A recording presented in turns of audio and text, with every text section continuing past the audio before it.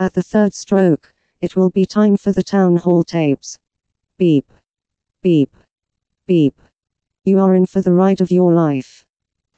Hello there, this is Town Hall Tapes, your half-decent podcast talking about local government and community issues in South London, particularly around Greenwich and in Lambeth.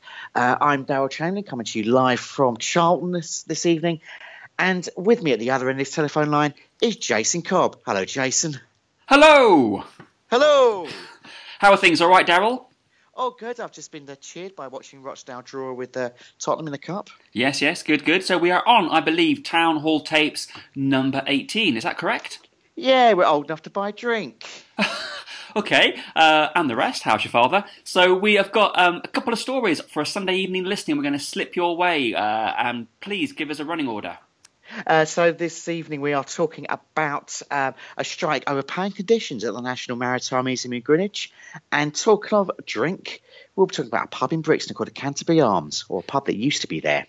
Yeah, it makes me feel thirsty, a little bit nostalgic as well. But please first now, do elaborate more on the National Maritime Museum and a bit of a kerfuffle with some strike action. Yes, this has been going on for a little while now. We are talking on Sunday evening. Yesterday, Saturday, there was a strike at the National Maritime Museum, or it's the former Royal Museums Greenwich, which runs the National Maritime Museum, Royal Observatory, Cutty Sark, and Queen's House. They recently kind of had an internal reorganisation there, and have changed their workers' paying conditions. A lot of the front of house assistants feel particularly hard done by this. The hours during the day in which they can be called into work have lengthened. They no longer have paid breaks, and they are still only on minimum wage. They're only on about $7.50 an hour. So not even a London living wage. This is the actual minimum wage itself, which basically, if you're living in anywhere in Greater London, is impossible to try and survive on. Exactly, yeah. So there's no, it's not a particularly lucrative place to work in, unfortunately.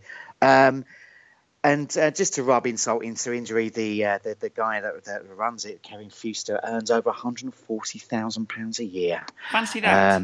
You fancy that. So, yes, so on Saturday, some of these workers there who are represented by the Prospect Union walked out on strike to coincide with the Chinese New Year celebrations that are taking place there.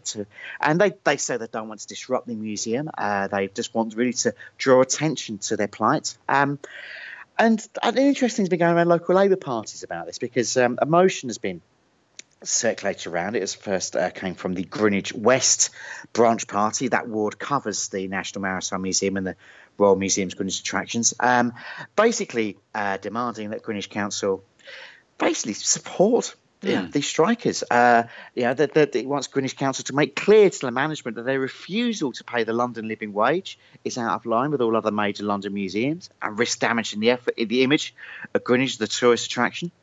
And basically to use it as a way to promote getting businesses to pay workers in the borough a decent wage. Now, it's an awkward dispute for Greenwich, because Greenwich prides itself on being a living wage borough. Mm-hmm. However, the council and councillors do work very closely with Royal Museums Greenwich on promoting Greenwich as the tourist destination that it is. Kevin Fuster, the boss of the Maritime Museum, is on the board of a company called Visit Greenwich, along with a couple of Greenwich councillors. Visit Greenwich's job is to promote Greenwich as a tourist attraction. So they're very close organisations. So this is a bit awkward for them. Yeah, so the council, it seems, does have some leverage over Royal Museums. Are they likely to use this and to actually try and improve the pay for the workers? I don't know. It's going to be very interesting. There's not very many council meetings left before the elections.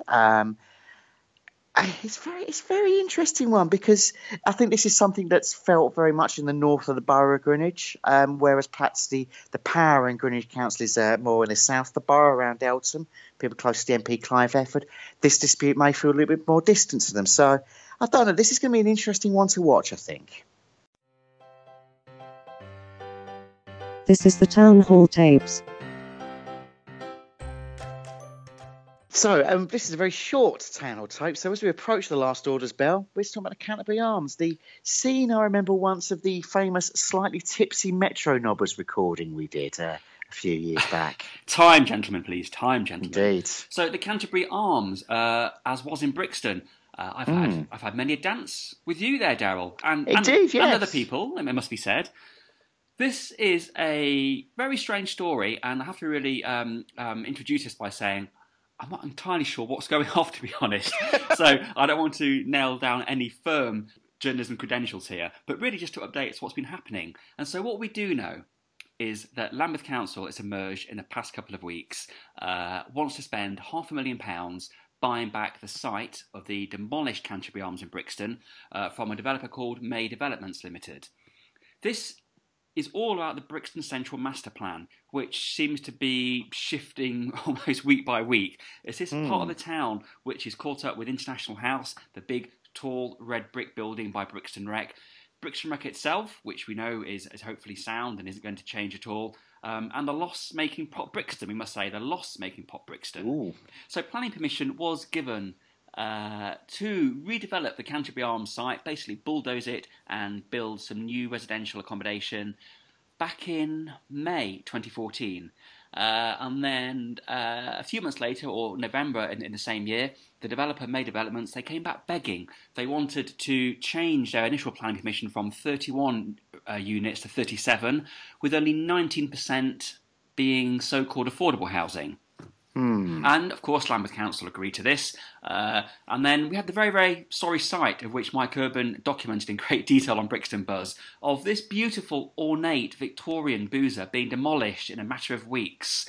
I'll put a link into the pictures. It's a very distressing thing to see. This was in February 2016. I think we just can't, emphasise just what a beautiful pub it was and what a fantastic community pub it was for the local community and a wider community of music fans across London.